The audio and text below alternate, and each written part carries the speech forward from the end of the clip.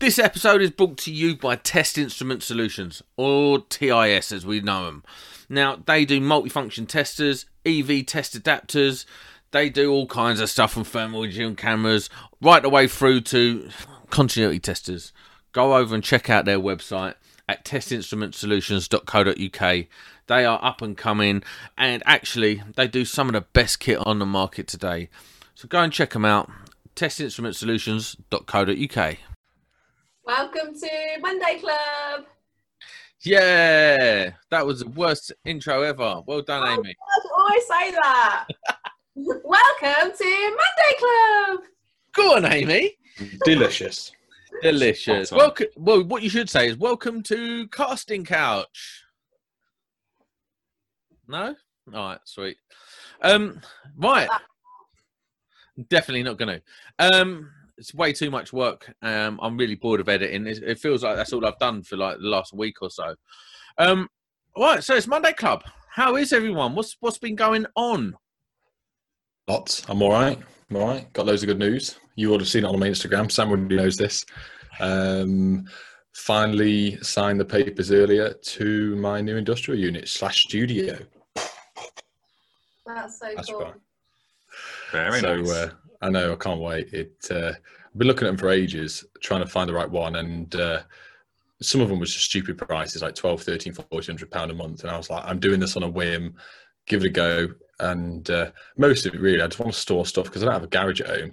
My office is full of stuff, the shed's full of stuff, the utility room's full of stuff. My other half is on my case constantly because my stuff's everywhere. And then when the guy knocks at the door with a massive like DHL parcel, she just goes, brilliant, where's that going? On the dining room table. Where do you think? Yeah, I freak out about stuff like that. Oh, Amanda does Avon. She's like a boss at Avon, right? But we might get like 12 or 15 boxes arrive at one time. Yeah. And then the dining room is then packed full of Avon boxes for about 3 days. So what I did, the understairs cupboard, I converted. I took everything out and I shelved it all out. And I was like, that's where you put your Avon tat. Oh, I thought that's where you were going to eat your tea. No, I wouldn't fit in there, bro. And my dinner definitely wouldn't fit in there. What's wrong with that? That's true. Don't get fat by not eating, boo. Yes. So the whole reason for it as well is bottom end of it is going to become a studio to film in. So every Monday, Adam's at college. I'm going to go down there, spend the whole day filming. I plan to set fire to fuse boards, chuck 100 amps through cable and connectors and socket outlets and see what sets on fire. I spoke to Bosch earlier, Sam. Yeah. And to this camera. And they're going to send me a couple of thermal imaging cameras so I can record all the data, temperatures, what heats up to what, and just do it to the best of my ability where I create good content, but equally you learn from it as well. But what are you going to say to people who are like, Nick, you ain't that technically savvy. There's people out there that can do it better than you. Rude. Fuck off. That's what I've done. Have you got a unit? Are you making this content? No. So shut up. That's what I say. Hashtag triggered. I nearly bit someone the other day. Anyway. So yeah, that's the plan. And then eventually as well, I'm going to create a podcast studio in the corner. And Sam already knows this. I've got a few guests locally. Where I live. Like a troll. So set a bed up in the corner. Yes, get a few mates on, a few local people. My plumber mates that I work with, like two of my best mates, to come locally to do an actual in-house podcast with a couple of cameras, do it properly instead of on Zoom, because as good as this is, when you can get a physical cinematic motion of it as well, with switching cameras between the two, I want to aim for that, but whether or not that's still summer next year, I don't know. So it's going to take me a while to set up. It sounds really exciting, does that, Nick? That sounds absolutely brilliant. But just getting the separation from your business life and home as well, that was a big thing for me when I first did it. Because I've been in your shoes where your house is full of all your gear, you've got the family nagging at you. So just getting that physical separation from work and your home life, that transformed things for me when I was building up my business. So, good I just need to make sure I find the ratio of work to studio to home, because I know to fact to start with, no one's going to see me for a while. This is the thing with my shed, mate. this is the thing with my shed. I love just coming in here and sitting in here. I find a reason to come in here now because it's mine. Yeah. It's my domain. I've got all my stuff in here, all my toys. I've got my internet. I don't have to worry about nothing. I can watch Netflix in here. I can even have a little snooze on my recliner. Bosh, it's no problem. But I do find myself spending an inordinate amount of time in the shed. And if I had a unit, Sam, stop touching your microphone. Yeah. Listen, bro. We're all thinking it. And if I had a unit, I'd be really. I'd probably move out of home and live in the unit. You got a roller door, Nick? Yeah. Get the van in there as well. Even better. Yes. Can't wait. I'm just going to fly my drone around constantly in it as well. For no reason. Anyway, Amy, how are you? I was just taking a sip.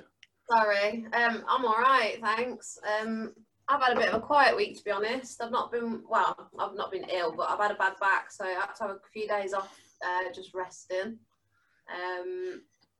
What else have I done? I've been to see the people at Skolmore today. Have you? Talking about you guys, actually. Hey. Mostly me. Sorry? Mostly. No, not really. I know, right? What's that about? Your name did pop up, but we were talking about Nick and Mark. So yeah, I've got some stuff with them coming out in the new year, I think. Oh, they're nice people, aren't they? Really nice people. I had a really good day, to be fair. Did you meet Plumstead? Katie. Yeah, that's who contacted me. I've got a lot of time for Katie. She's a very nice young lady. But I'm like, Plumstead, I need to talk to you. I just call her Plumstead. I don't call her Katie. Yeah. Brilliant. And what about, is it Mike? No, I think it was Ben and Dave. Ben. I called him Mike to his face. Yeah, Ben. Not producer. Interviewer. Yeah. Yeah, Ben's a nice guy. Called you Ted Bundy. Yeah, he called me Ted Bundy ages ago, yeah. And Probably then could do with a can of Red Bull before he does his interviews. Or Monster. Monster. Delicious. Delicious. Yes, that was something different. It was really good, actually. I have to apologise now. Before it comes out, Mark, I look like a right weirdo because I was proper bigging you up. I'm saying I've got a bit of an Insta crush on Mark. He's so clever. He helped me in the week when I was stuck on a job, and yeah, it might come across a bit creepy. So sorry about that. That's all right. People are usually moaning about me, so I'll take that all day long. True. Hopefully they'll cut that out so I don't look too weird. Yeah. Good. That's cool. It's because it's around the corner from you. It's Tamworth, isn't it? So it's not far at all. That's where I'm originally from. I didn't know that they were based there. So yeah, and I was working in Tamworth today anyway. So I did a little job over there and then spent a few hours at Skolmore. So yeah, that's cool. Yeah. Sam, can I now, Sam? Are we going to do the tour dash? Because I've got something really cool to show everyone at some point. Well, maybe. Relax. Just hold on a minute for a second. Okay, I've got it ready and everything. So I'm just saying. So what have I done this week? I can't remember. Well, last week was just much of the same. We're still second fixing. I've done some slick boards over the last couple of days. Yeah, nothing really changes with what I'm doing. It's basic stuff, but I really enjoy it. I really enjoy the fact that, you know, I first fixed these flats. Now I'm on the second fix, and mate, it couldn't have been timed any better because you're second fixing right away to Christmas. Then you'll have Christmas off, and you'll come back to second fixing. Do you know what I mean? It's just nice. There's a lot of satisfaction with finishing second fix, getting the board on, powering up, and looking at it, going, "I did that." I'm pretty powerful at second fixing as well. It's probably one of the only things I can say I'm powerful at. Like I will smash out a flat. Your fuse board was neat. I was going to say your board looked really good. It was really, considering you've not done one for a while, it was really neat. It's kind of what I do, you know, just naturally be awesome. Yeah. Listen, it's not meant to be followed by like a chorus of laughing. You're meant to all be giving me like a standing ovation. No, it was because Sam sent it to you sent it to our WhatsApp group, didn't you? Yes, I did. I sent it to you lot first for critical. I had to check that it wasn't my pictures to start with because it was really, really nice. But then they made you shift it over, didn't they? Yeah. So what happened was, fixed it all, and I was all pleased with myself. I thought, right, I've nailed this. Looking around, all pleased with myself, chest out, and then the guy comes around, the site manager, and goes, gets his tape measure out, and I'm thinking, if you don't put that tape measure away, I'm going to smash it. And anyway, he goes, oh, that's got to go over an inch because the door's going to hit it. I did not consider that. But in the knockouts in the back of the Hager boards, they're like an oval shape. So it was literally just a matter of undoing the screws, moving it over a tad. So really not a very technical job. The other good thing about this job that I really like and that keeps me there and keeps me interested in it is once I've done the first floor, which is where we're at now, there's about 10 flats to do on the first floor. I'll be testing those 10 flats. So that's what I'm really excited for. I'm going to be using my TIS tester and just smashing it out. I'm super excited about it. It's all part of my personal development, moving away from being a containment spark. And yeah, it's just fun, man. It's fun. I'm starting to really enjoy being a spark again. Yeah, I am. I'm enjoying being a spark. Good. It's nice to find the love for it again, especially when you start doing it enough and it becomes simpler, especially with the testing. The more and more you do with it, the easier it becomes. To be fair, I was having a conversation with one of the lads at the wholesaler today, electrician from around my area, a lot older than me, friends with my dad years ago.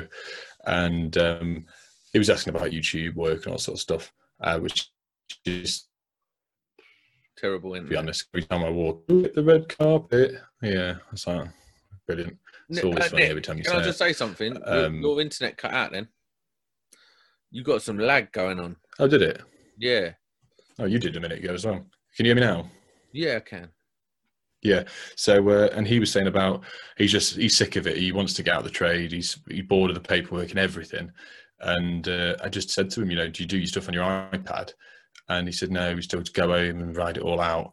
And I was like, get yourself an iPad, get yourself software. He said, because he uses Napit desktop, but he does it when he gets home. I said, get yourself an iPad, do it on site. Your life will become 50 times easier when you get back. And he said, New Year, he's going to buy a second-hand iPad and give it a go. And he says, if he hates it doesn't work, he's going to send me the bill and wrap it around my head. That's the thing, though. That is the thing. This is an interesting conversation where if you are a painter, for instance, and so say the average, so say you're looking to earn 200 quid a day as a spark, right? On average. I don't know if that's a national average or what, but I look for about two bills a day. Now, if you're a painter and you don't have to do any of that, but you can charge 200 quid a day to do painting, and you don't have to do any paperwork, can't renew any qualifications, do anything, kind of makes you think, is there a wage disparity amongst the trades? Because I feel like, certainly on the jobs I work on, they're all lumped in together. I mean, you can be a dry liner and get paid more than a electrician, and without having to have any deep qualifications, without having to have a CPS registration each year. There's a lot that goes into being a Sparks and doing it right. Is there a wage disparity, and does it need looking into? Go on, Mark. Yeah, I think there's two sides of that. On site where you are, Sam, you probably see it more than I would. But yeah, definitely, I think Sparks have a lot of admin and a lot of other bits and pieces that most of the trades don't have. So that would certainly warrant an extra bit of money, you would say. It's an age-old argument, isn't it? Going back for a long time of which trade should be the best paid and why. And they all have arguments. Plasterers can say, well, we can't work as long because we're lugging heavy plasterboards around and spreading trowels, getting repetitive strain injury. We have to retire younger, so that's why our hourly rate's higher.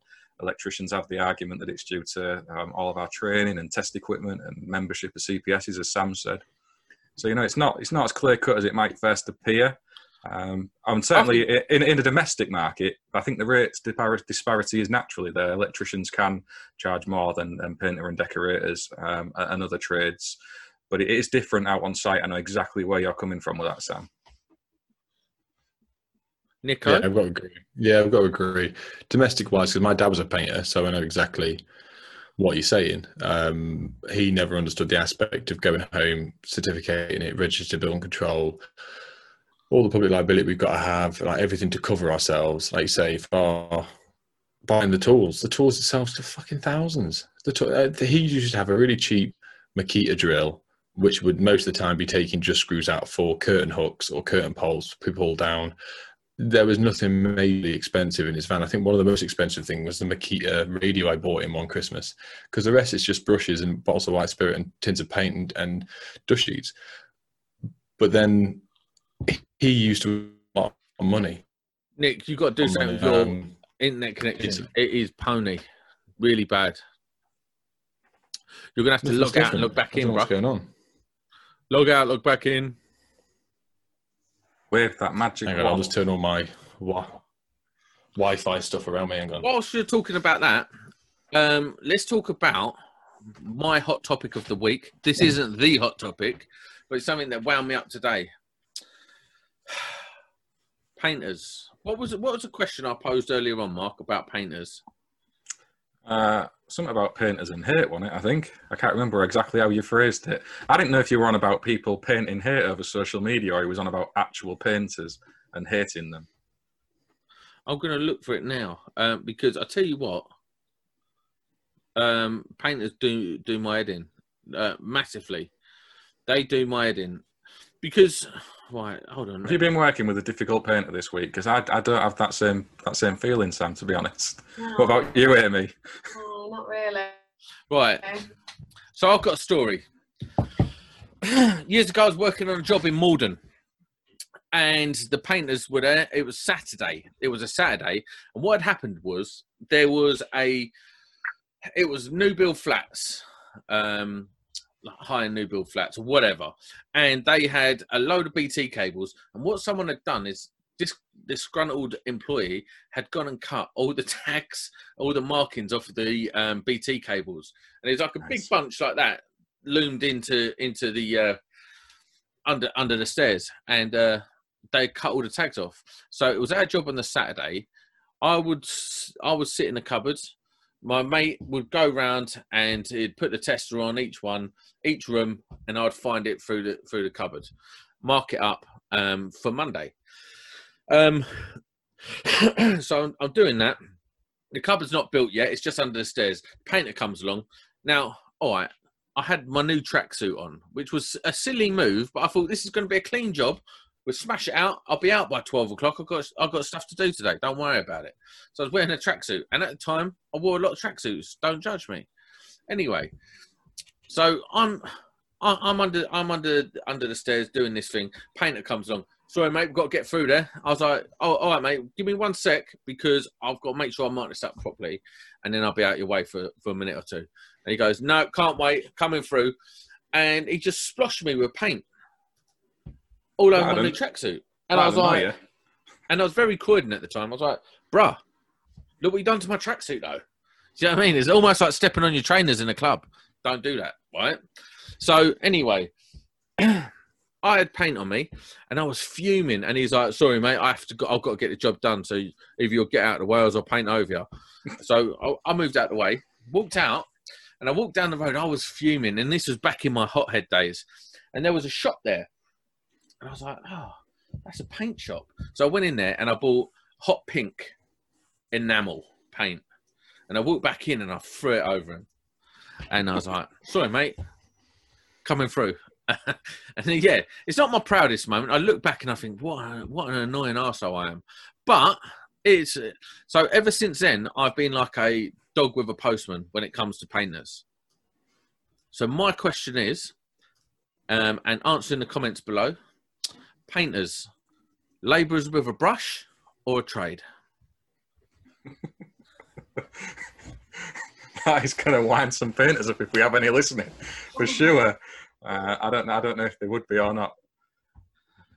You seem to attract, but you seem to attract these things, Sam. Maybe it could be something to do with you and not so much the painters. It was probably to do with me. I was probably out of order on some level. But this is what the new podcast is about: growth and finding a new mentality, a new way to deal with problems, rather than just, I don't know, trying to paint over someone.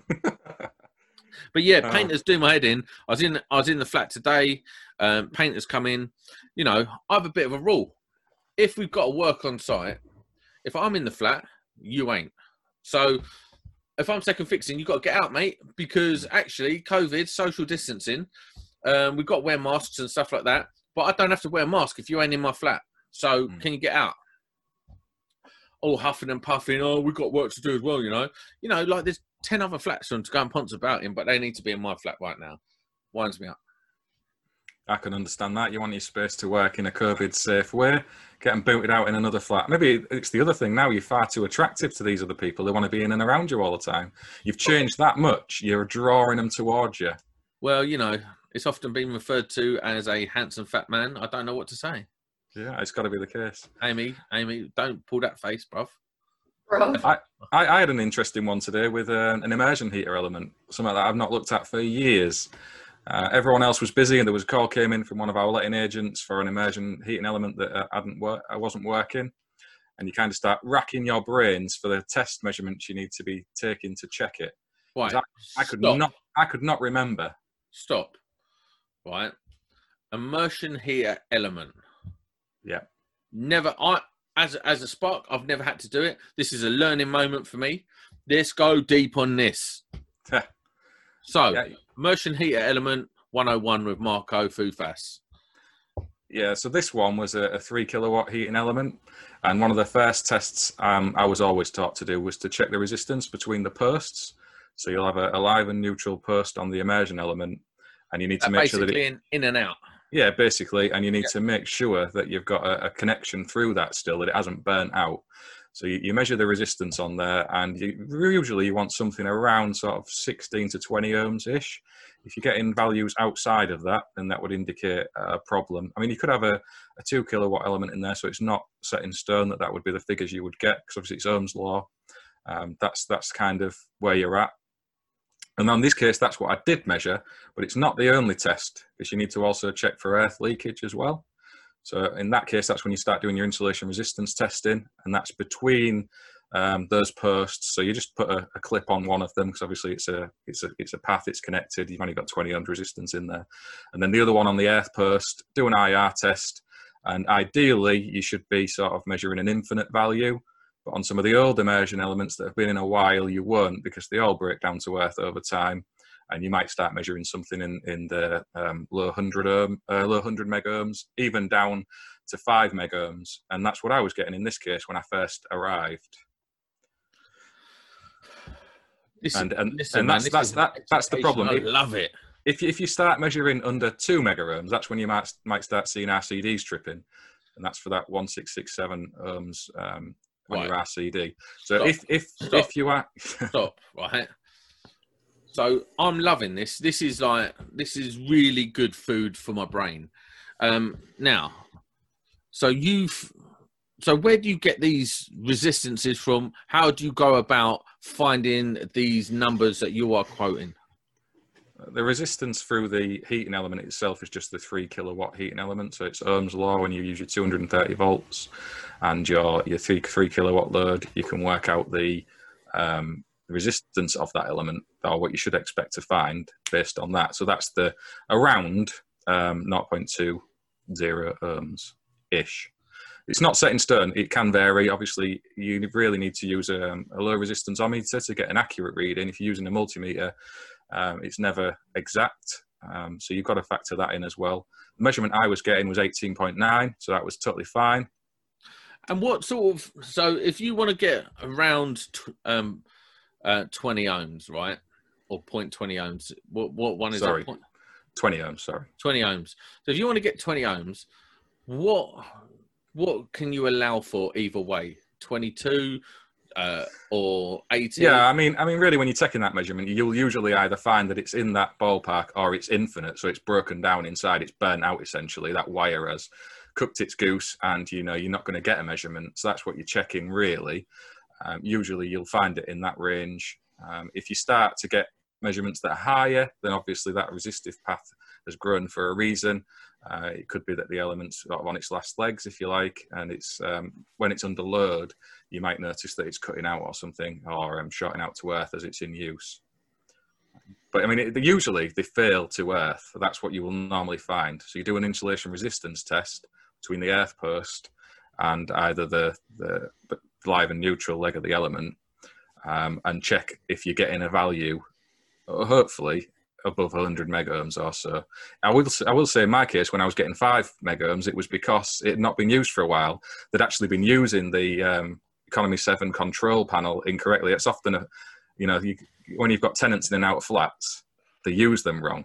So they'll start fiddling around with switches and buttons, and the elements aren't even coming on. So they're reporting hot water issues to the letting agent, and it's their own fault. Can I just tell you something? Yeah. With this Economy 7 thing, I lived in a flat that had Economy 7. I never worked it out. I couldn't work it out. Like 1 week, our bill would be so big, and I'd be like, well, I've messed up there. And then I just couldn't work it out. It's so confusing, and I'm an electrician, not the best, but even as an electrician, I still struggle with Economy 7, and I want to smash it. And anyone who has Economy 7, change it immediately. Yeah, well, those control panels are confusing because it varies between manufacturers as well. But yes, they had actually been using it wrong, and that bottom tank element hadn't been getting used for a number of weeks. And they can naturally, through condensation, or if there is a small crack in the casing, let a little bit of water in, and it will affect your insulation resistance values. So, I mean, a little trick that you can do is to stick it on a 1,000-volt insulation resistance test, and that'll kind of help it dry out a little bit. And if you start to see those insulation resistance values rising, even if it's only a little bit by 2 or 3 megohms, then that kind of tells you there's a bit of moisture in there that you can maybe get rid of. So it's worth powering it up, heating the tank full of water, get it fully operational and in use, and then take that measurement again. And usually, never knew that.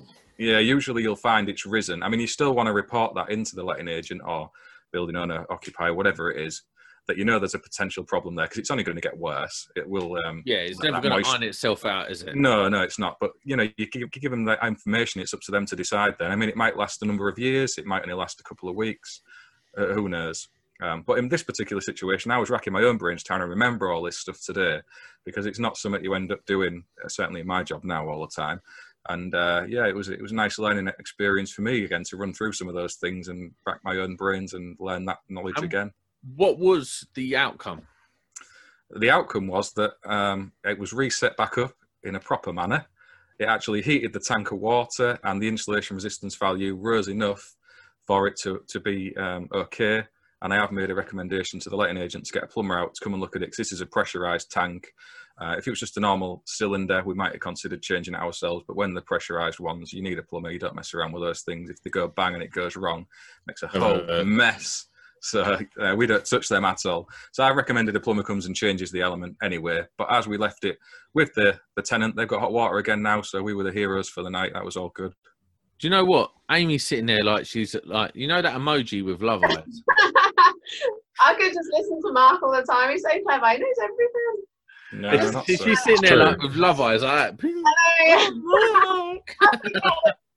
I'm just like, oh, Mark, he's so clever.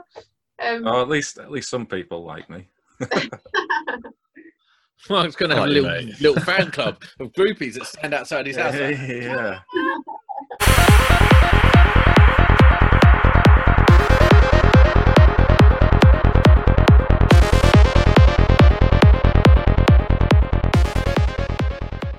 I got triggered by someone on Twitter yesterday sticking on about all these YouTubers popping up doing van tours and tool reviews.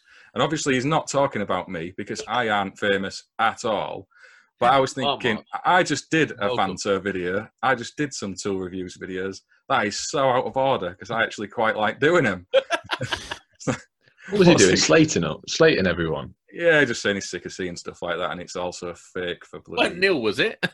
No, it wasn't Neil. It wasn't Neil. I mean, you can hear Neil saying it, but it wasn't Neil. Yeah, you can. Yeah, definitely. And he wouldn't mind me saying that either. I think what you have at the moment is people are seeing the success of people like old Bunderson over there, and they are looking at it like, oh, I want a slice of that pie. But what they don't realise is it's graft. It's a lot of effort. It's a lot of effort, and it like with podcasting, you've got to be passionate about podcasting before you can even make it work. Otherwise, like, because you require consistency and passion to get it to a point where it starts working. And Nick, I tell you, it's not been an easy road, has it, mate? No. I nearly, tell me if my internet goes out again. I've tried to turn everything off in the background. But no, I only did it to start with on a whim to see if it would go anywhere. And when it got traction, I realized you have to be consistent. Consistency is key for YouTube, or your channel doesn't get pushed. If it doesn't get pushed, you don't get the views. You don't get the views, you don't get the subs, and you sit where you are. But me trying to do 2 a week now, trying to record 2 the week prior and release them out the following week, and then the next week record 2 more for the following week. And they're constantly, not just only I've got to go to work and do work, but equally I want to record stuff, and then I've got to go home and got to edit it, then I've got to do a podcast. It's just so much to remember. To make sure you're not fucking up as well in the videos of doing stuff you shouldn't do. Make sure everything is sweet as a nut for everyone, because the people that are going to be watching it are mostly apprentices that you need to be taught the right way, and putting a good example out for everyone. So there's so much to think about. It is a lot of effort, but I really enjoy it. So it makes things a lot easier. I think that's a common theme running there with you and Mark. Like, Mark, you really enjoy doing the tool reviews. You're passionate about that. You're passionate about doing some new content. I think you took to it like a duck in water. Honestly, mate. Some of your newer content is epic. Like, you're knocking the podcast out of the show, mate. Your podcasts are brilliant, and from what I've heard from feedback of other guests that have been on that hasn't been released, they really appreciate what you're doing. And your channel, it's growing real quick. It's doing some decent numbers for its size already. So I think you should be very proud of it. And this is one of them subjects that, it's not easy doing. It is easy to do content. You could literally, like Nick Bundy could do a video of himself sitting in a van and not talking and still get 2,000 views. That'd just be from you. And Mark could do one and they'll all be from Amy. So relax. But it's true though, isn't it? But you had to work to get to that point. It's a strange old thing. And I really enjoy doing podcasts. One thing I've sworn I will never do again, and this is the truth, I will never, ever do a tool review again. My tool reviews are so bad. And they were really bad. Yeah. Well, some of my newer ones are not too bad, all right? Now, George, I remember when I first found out who you were, and I went on your YouTube and I saw your Unilight one in your garage. I was like, what the fuck is this? It was bad. I've left it on there as like a sort of, as like a symbol to not do shit. His pony. But one of the things is I'm never going to do another one of those tool reviews again. The last one I think I done was Brocket Socket, and then I got sent a laser that I had to review, and I'll be honest, I was looking at it and I was like, this is just the most basic bitch laser I've ever used, and it was like £100 and it come with a tripod. I swear to God this is true, the very next day I went to Lidl and there was a Parkside laser with a tripod for 30 quid, and I was like, I guarantee that is just as good as this shitty laser that someone had sent me. But the thing about the reviews as well, because I'm hoping I'm going to start messaging people, is I don't want to do a tool review as in, oh yeah, it's a screwdriver, just like, oh, it's really good, it's £30, whatever. I want to break shit. Like, I want people to send me like drills and whatnot, and I'm already going to speak to Bosch about this, is send me it, I'll use it, I'll review it, and then we'll see how long it takes to break it. That's what I want to do. Drop test, fire test, freezing test. Why is it? Because how many times have we dropped drills off ladders or scaffolds or stuff like that, or they've got wet, they got in the rain? Let me tell you this, right? I have got my Makita set. I think it was, 6 or 8 piece set that I bought 5 years ago, and I've dropped it off ladders, scaffolding. I dropped the whole box one day off of scaffolding, pissing around. Dropped the whole box. I was like, ooh, glad no one's under there. Like, honestly, I have not treated, like, you've seen my drill. Like, when I come to you and you're like, that drill does not sound healthy, but it still works. So unless your videos are going to be 6 years long, relax. I'm just going to hit them with hammers and set them on fire. What are you going to set a hammer on fire for? What's that going to do? No, I'm going to hit it with a hammer and then set it on fire. Oh, okay. What about this, though? Right? I come up with this idea ages ago. I really wanted to do it. Can your drill pull a car?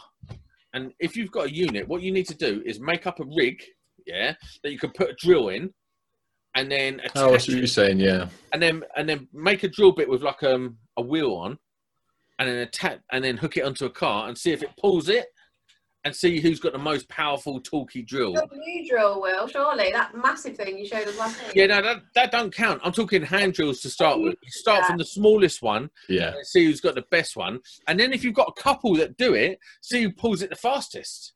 Do you know what I mean? Or we can just sit you on a trolley and pull Sam. It's even more impressive. I like that idea. I'd be there just sitting there like this. And this drill pull a fat man. Yeah, no, Amy, I used the drill the other day. It was ridiculous. Absolutely ridiculous. I had to drill one hole. It took 4 seconds. Okay, cool. So I just a bit of back box. Yeah, I gave it to Adam and said, mate, you hold this a second. You just saw him go, yeah, sure. Disappeared. That's like heavy, innit? And he was like, batteries are heavy, never mind the drill. Listen, can you not come on our podcast and talk about Bosch drills all the time? Sorry. Why not? What's wrong with Bosch drills? DeWalt is the accepted brand for EGCE. Ah. Amy? Yeah. Are you DeWalt? I can't remember. 100%. Right, so we outrank both of you. I've got a case full of Bosch gear. It's awesome. Yeah, thank you. And Milwaukee and Makita. Yeah, I've got all this load of stuff, to be fair, but I've always used Bosch. Slag. Got into the battery system right at the start, so you kind of stick with the batteries, don't you, once you get going. Yeah. Mark, what is a hot topic this week? We kind of covered it. I was just going to... really, it was the immersion element and the triggering from someone kicking off on Twitter. And I kind of left it with him to go off and make his own content if he didn't like what he saw on YouTube. Let's see your channel with your stuff. I want to see this. Did you comment on it? Topic into this now. Yeah, I did. But anyway. Yeah, and Mark, I'm going to have a look. I think I actually... his name on it. Oh, no, I maybe didn't tag you in it. I didn't know something else. You should tag me in it, and I'll have lovely comments with the man. Whilst Nick's looking for that, last week I had to phone Marco to ask on the Hager board I'm using to install. It comes with an SPD, and in that SPD it has a fly lead that goes to the earth bar, and next to that fly lead that goes to the earth bar there is another hole and a screw terminal where you can fit something else. And I was like, is there something missing from this, Mark? And your answer was... Not in the way you were using it, no. I mean, you can bring your main earth into there as well. It's kind of linked together. So if you're ever in that position yourself, you measure continuity across that. It's labelled PE and an actual earth symbol. There is continuity across the two.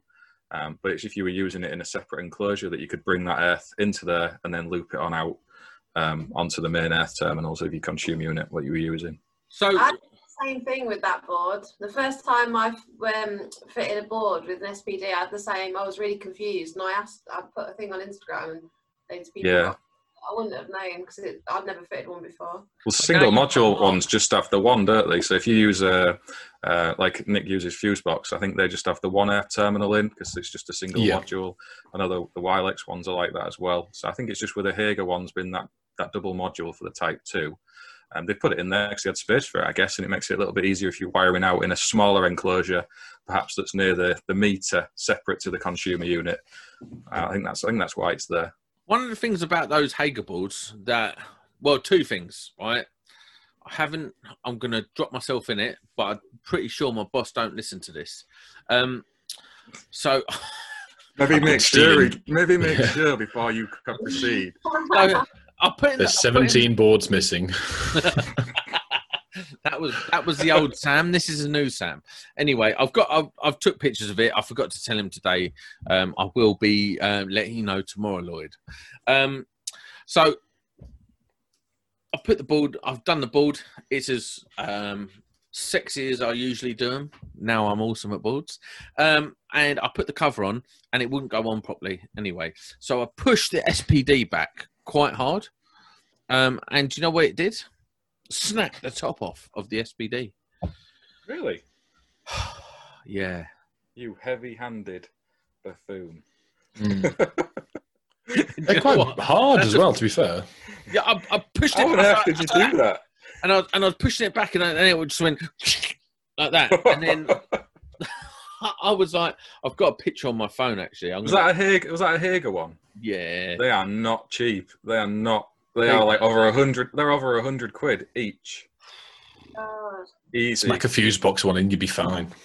They'll never know. So I'll show you this. That's knackered, isn't it? Oh God, you actually like snapped it in half. Yeah, wow. But do you know what I've got? That's the carrier though. You can buy the carrier separate. There you go. That's a good picture. Oh dear. Yeah, I pushed that back and broke it. So Nick doesn't need any flames or water in his new unit. He just needs Sam. Put it in Sam's hands, let him use it, and see how resistant it is. Sam, can you just hold this for me and then start a clock watch in the corner? And it's broken. Brilliant. 5 seconds. Yeah, I don't know what happened, man. I was pushing it on, but what had happened was, this is the downside to those Hager boards. Now they're really easy to work in. I love the cutouts in the back. I love the grommet strip. Putting the grommet strip in, if you do it right, it stays in perfectly. I don't really like them red things that come with it. No, I've tried them. They're too flimsy. And they pop out. No matter what you do, they pop out. I like the grommet strip. It's fantastic. And they're quite nice holes. It's all perfectly situated. And you can dress it lovely. My problem is the whatever it is, the casing, the surround, whatever, mate, that's made out of some wafty metal. Honestly, I'm trying. Thin. Is it thin or is it just like really like soft? Because I'm moving I'm sliding them down the DIN rail by just like pushing it with a screwdriver, and it bent the whole side of the thing out. And I was like, I didn't even really heavy hand it. I was like, that is a beast. I had that with chint boards a couple of years ago. I fitted a few 3-phase chint boards and they'd been dropped slightly somewhere in the wholesaler, got them to me, and they were literally like someone had ran over it. It was like crumpled the long way down. I rang him up and said, it's been broken, come get it. He's like, you sure you didn't do it? I was like, with what? Like, you've really damaged this. Come back. And there must have been a pallet of them, and something must have been sat underneath the corner of the pallet, and they were all twisted as they were sat because they were like wrapped together. And this was years ago now, so it might be different, but that's what I like about fuse box boards. It's just a thick board. It's the whole thing of it. Boards are dare I say it, flimsy. They are flimsy and a little bit brittle. I think it's where they join the corners, isn't it? It's not like a machined box. Yeah, it's folded. It's folded on the corners. So especially if you're trying to set it off the wall, I've seen people who put like couplers for conduit behind just to set it off. And it's not perfectly flat. Yeah, if you don't get it quite right, it'll warp and it can pull the sides apart. I've seen that happen before. Even in 3-phase boards, you get it though. I mean, those Schneider boards are insane. They're fantastic. But for me, the casing and metal on them is a bit thin and flimsy. So you can't beat Eaton for the quality of the actual boxes. That's top people stuff. Swear by Eaton. Yeah, it's top money as well, but for a reason, because you're getting that material in there, I guess. I think a lot of manufacturers have been trimming down on what they can get away with for years to try and nip those prices away, because it's a really competitive market, isn't it? And, now we're maybe seeing the limits of where the quality can go. I've got a question that I need answering. Why? So I've kind of got an answer to it that I've sort of used very loosely, and that is why do we have to use Torx screwdrivers now? Give me the definitive answer. Manufacturer's instructions. No, Why does it manufacture? Because there's a bit of a conspiracy theory around it, and they're like, oh, it's because they use cheap parts. So if they give you the torque setting to those cheap parts, you won't over tighten it and do the thread or something like that. Yes, I don't quite believe that. There's two ways to look at it. Obviously, you've got a torque setting for the cable you put it in. So I personally, if it's multi-strand or solid core cables, it needs to be altered differently. Equally, I think it should be written differently if you've got two or more cables in a certain MCB or RCBO.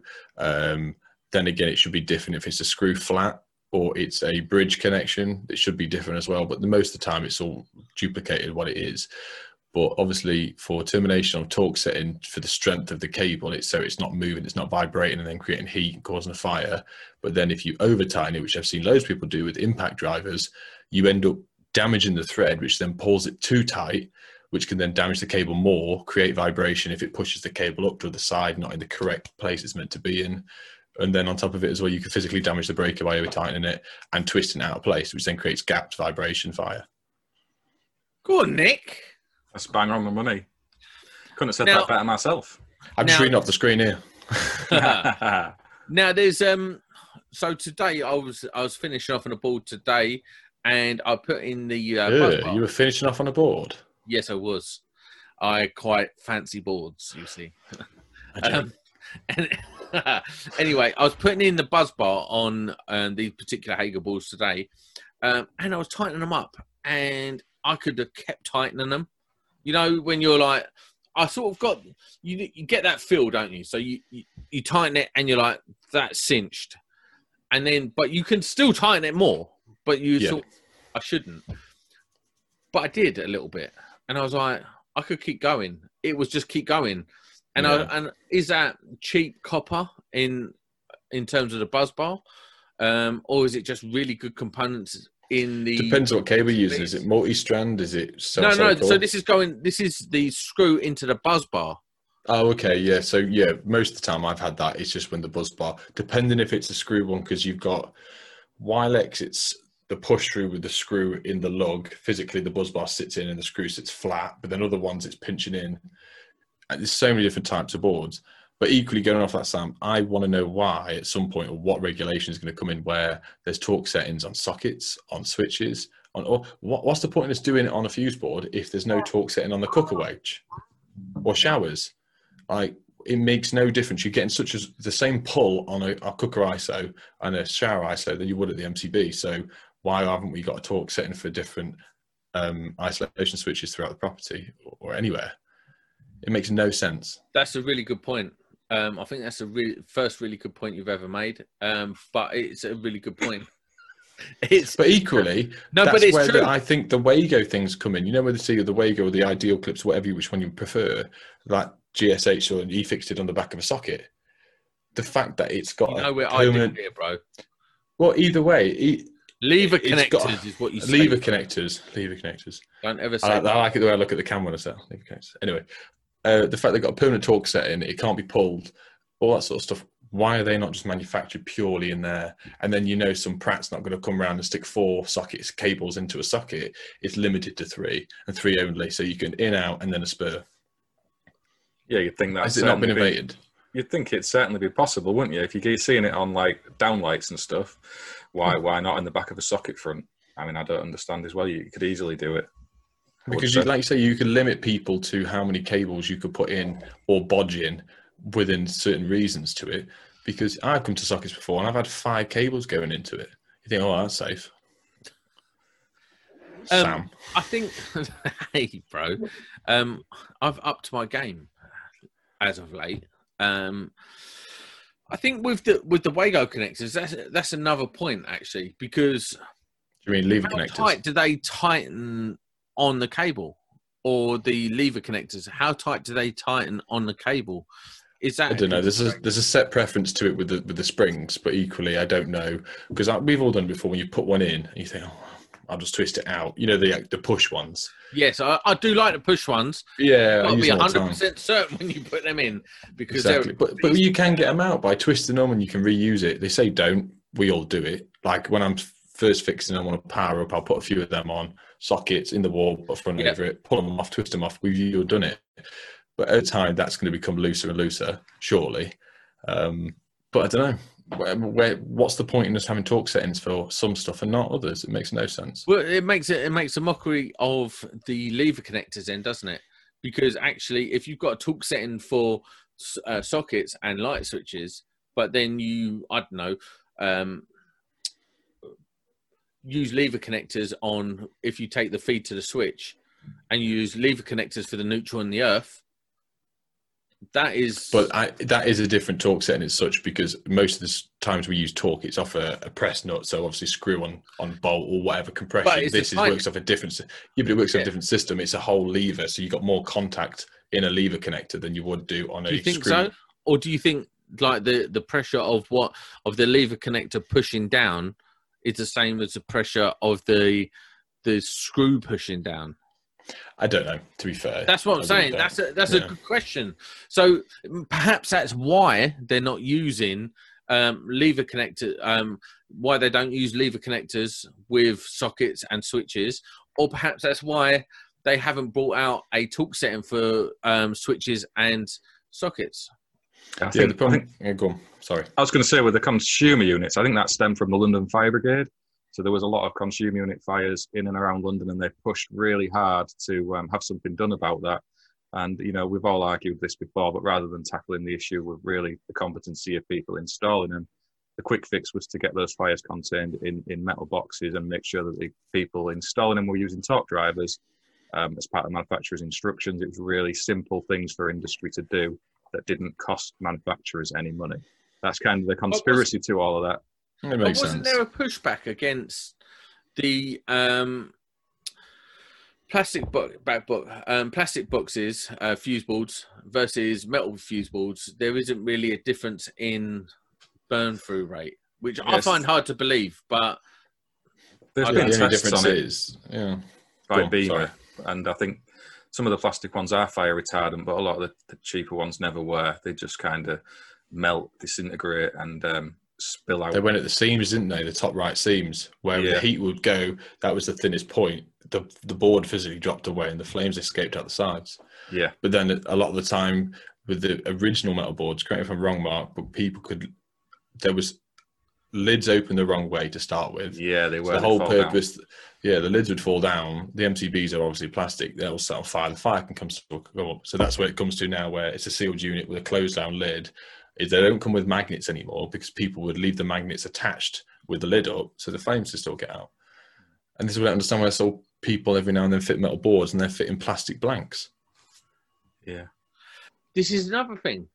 The blanks that come with the boards I'm fitting at the moment, plastic blanks, should they be metal? Should they have, or at least have a metal facade? Yeah. Facade, you see. But this is why another...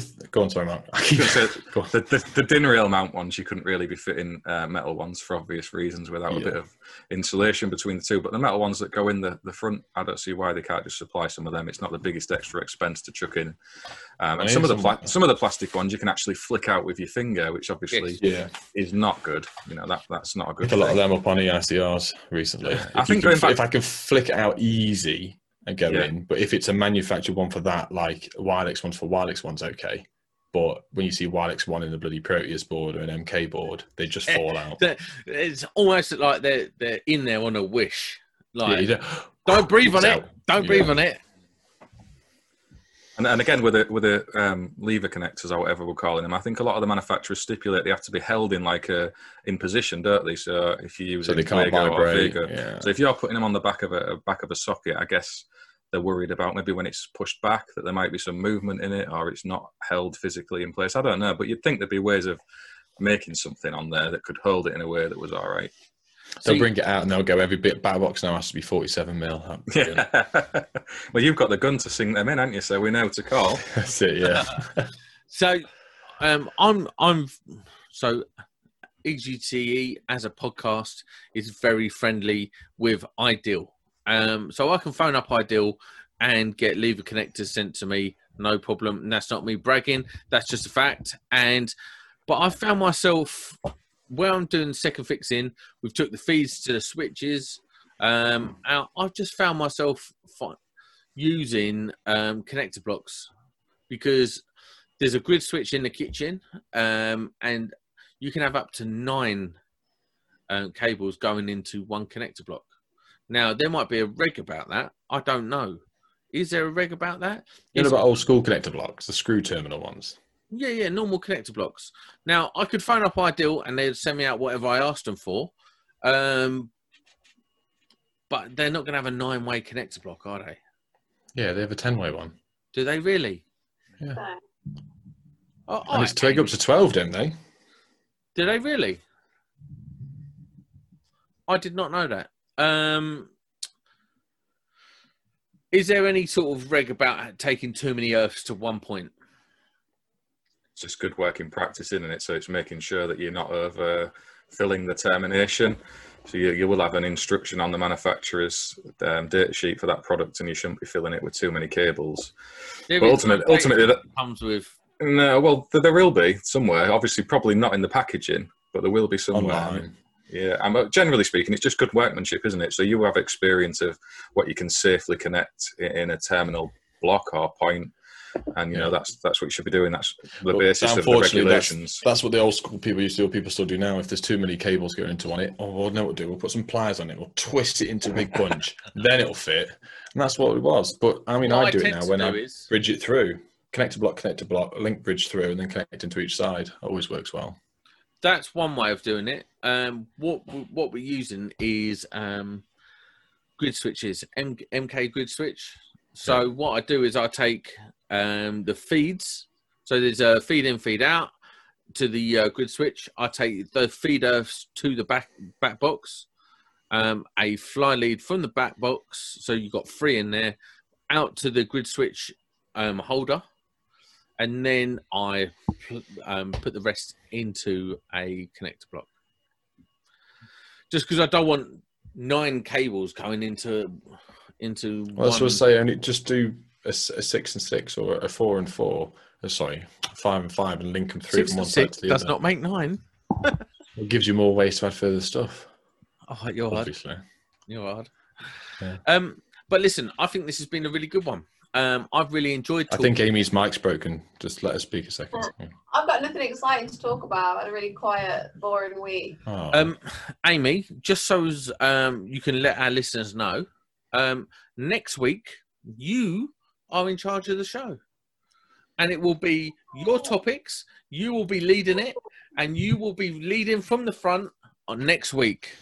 Can I make a suggestion? Can I make a suggestion? Because this, obviously, we record a week in advance. Can we all wear Christmas jumpers next week? Yes. I'm on that page, definitely. I don't, because I'm fat and sweat a lot, as you can see. I wear a Christmas shirt. As long as it's got Christmas on it, it's all right. Yeah, sweet. Yeah. As long as it doesn't say Xmas. No, I've got a new one. She bought it for me the other day. I think she bought it from not Lidl. Giacomo. Has it got sexy and I snow it on the front? Oh. No, it's just lots of little ones, I think. I'm not sure. I bought it for Christmas dinner. It's a rule. You have to wear Christmas ridiculousness to Christmas dinner. No. Making Adam wear his elf outfit tomorrow. I watched your video tonight when you mentioned that right at the end. I'm looking forward to seeing that next one that's coming out. But the problem is, I recorded that one today. I already have 2 recorded, and I messed it up, and I was about to go live, and I thought, sod it, I'll just let it go. So, no, it's not. There's another 2 more to come out yet. But I thought, hang on, might as well release 3 this week, and then for Christmas, they're going to be more Christmas themed. Sorry, Sam, carry on. One quick question. Remote control car or radio control car, yes or no? Yes. Yeah. Amy? You can recreate Home Alone 3. That's a good one. Amy, what is your problem with remote control cars? Well, they're for children, aren't they? There's just a big fat sweaty child above you. That's what it is. An adult and a father. I love it. I'm very pleased with it. I bought this. Look at that, decent. It's on my child's desk in my shed. What do you want to know? Listen, it's been a good one. I've really enjoyed it. We've had some technical conversations. I think it was good. I think it was good too. Nice chatting with everybody again. I've learned a lot. Thanks, everyone. Amy's writing notes. You can't see her laption. Yeah. Right. EGT. Oh, actually, where can we find everyone? Everyone. As Amy, you first. That's Amy the Sparky on Instagram. On Instagram. And soon YouTube. Hopefully. That's right. Yes. Nice. I can't wait for that, Amy. Anything you need, you let me know. Nick, let's talk about the new podcast. Yeah, so I recorded with Mikey from Residual Current the other day. Really had a great laugh. Barely said that word. Say it again. Oh, is it my microphone that bad? My internet? No, anyway. you went. Oh, Residual Current. Mikey from Residual Current off Instagram. And in 2 days, I am recording with Plumber Parts from YouTube. Ooh, so, yeah, he was on the phone to me yesterday. He watched my podcast and loved it. He said, a bit of sound quality was just a bit naff, but that can't help that. But yeah, he's going to get on at 8 o'clock record, and that should hopefully be out next week. And we're also talking about meeting up in the new year, going down to his studio, recording loads of YouTube videos, Spark versus Plumber. So yeah, could be good. You're carrying a lot of weight on your shoulders with that, mate. Because if you don't beat him at every single thing, then you are a bad representative. Cancelled. I'll cancel my YouTube channel. All yeah, right, you are. You're cancelled. Brilliant. Marco, now you've had a big week. You've had the greatest mind in the electrical industry on, myself, and now definitely not. But Mark, you're having a lot of success with your YouTube channel, and I mean success, not success. Where can we find you? What's upcoming? What's new? Apprentice 1-to-1 on Instagram for anybody who's looking for help with their apprenticeships. And like you've said, there's the YouTube channel.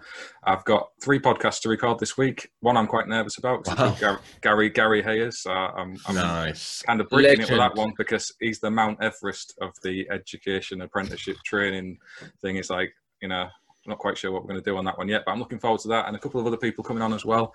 So yeah, I'm just going to try and get these out as quick as possible as they come in, because people have been asking questions into Apprentice 1-to-1 that are getting answered in some of these podcasts. So where I was going to release them maybe one a week, I'm just going to put them out as they get recorded, and if people get value from that, that's all the better.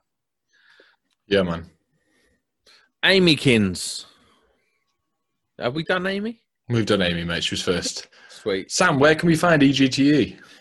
Well, you're watching it. But we've got the new podcast. It's called Short Circuit, and it's about your brain and short circuit in your brain rather than the electrical industry. We're going to be exploring all types of industry bods.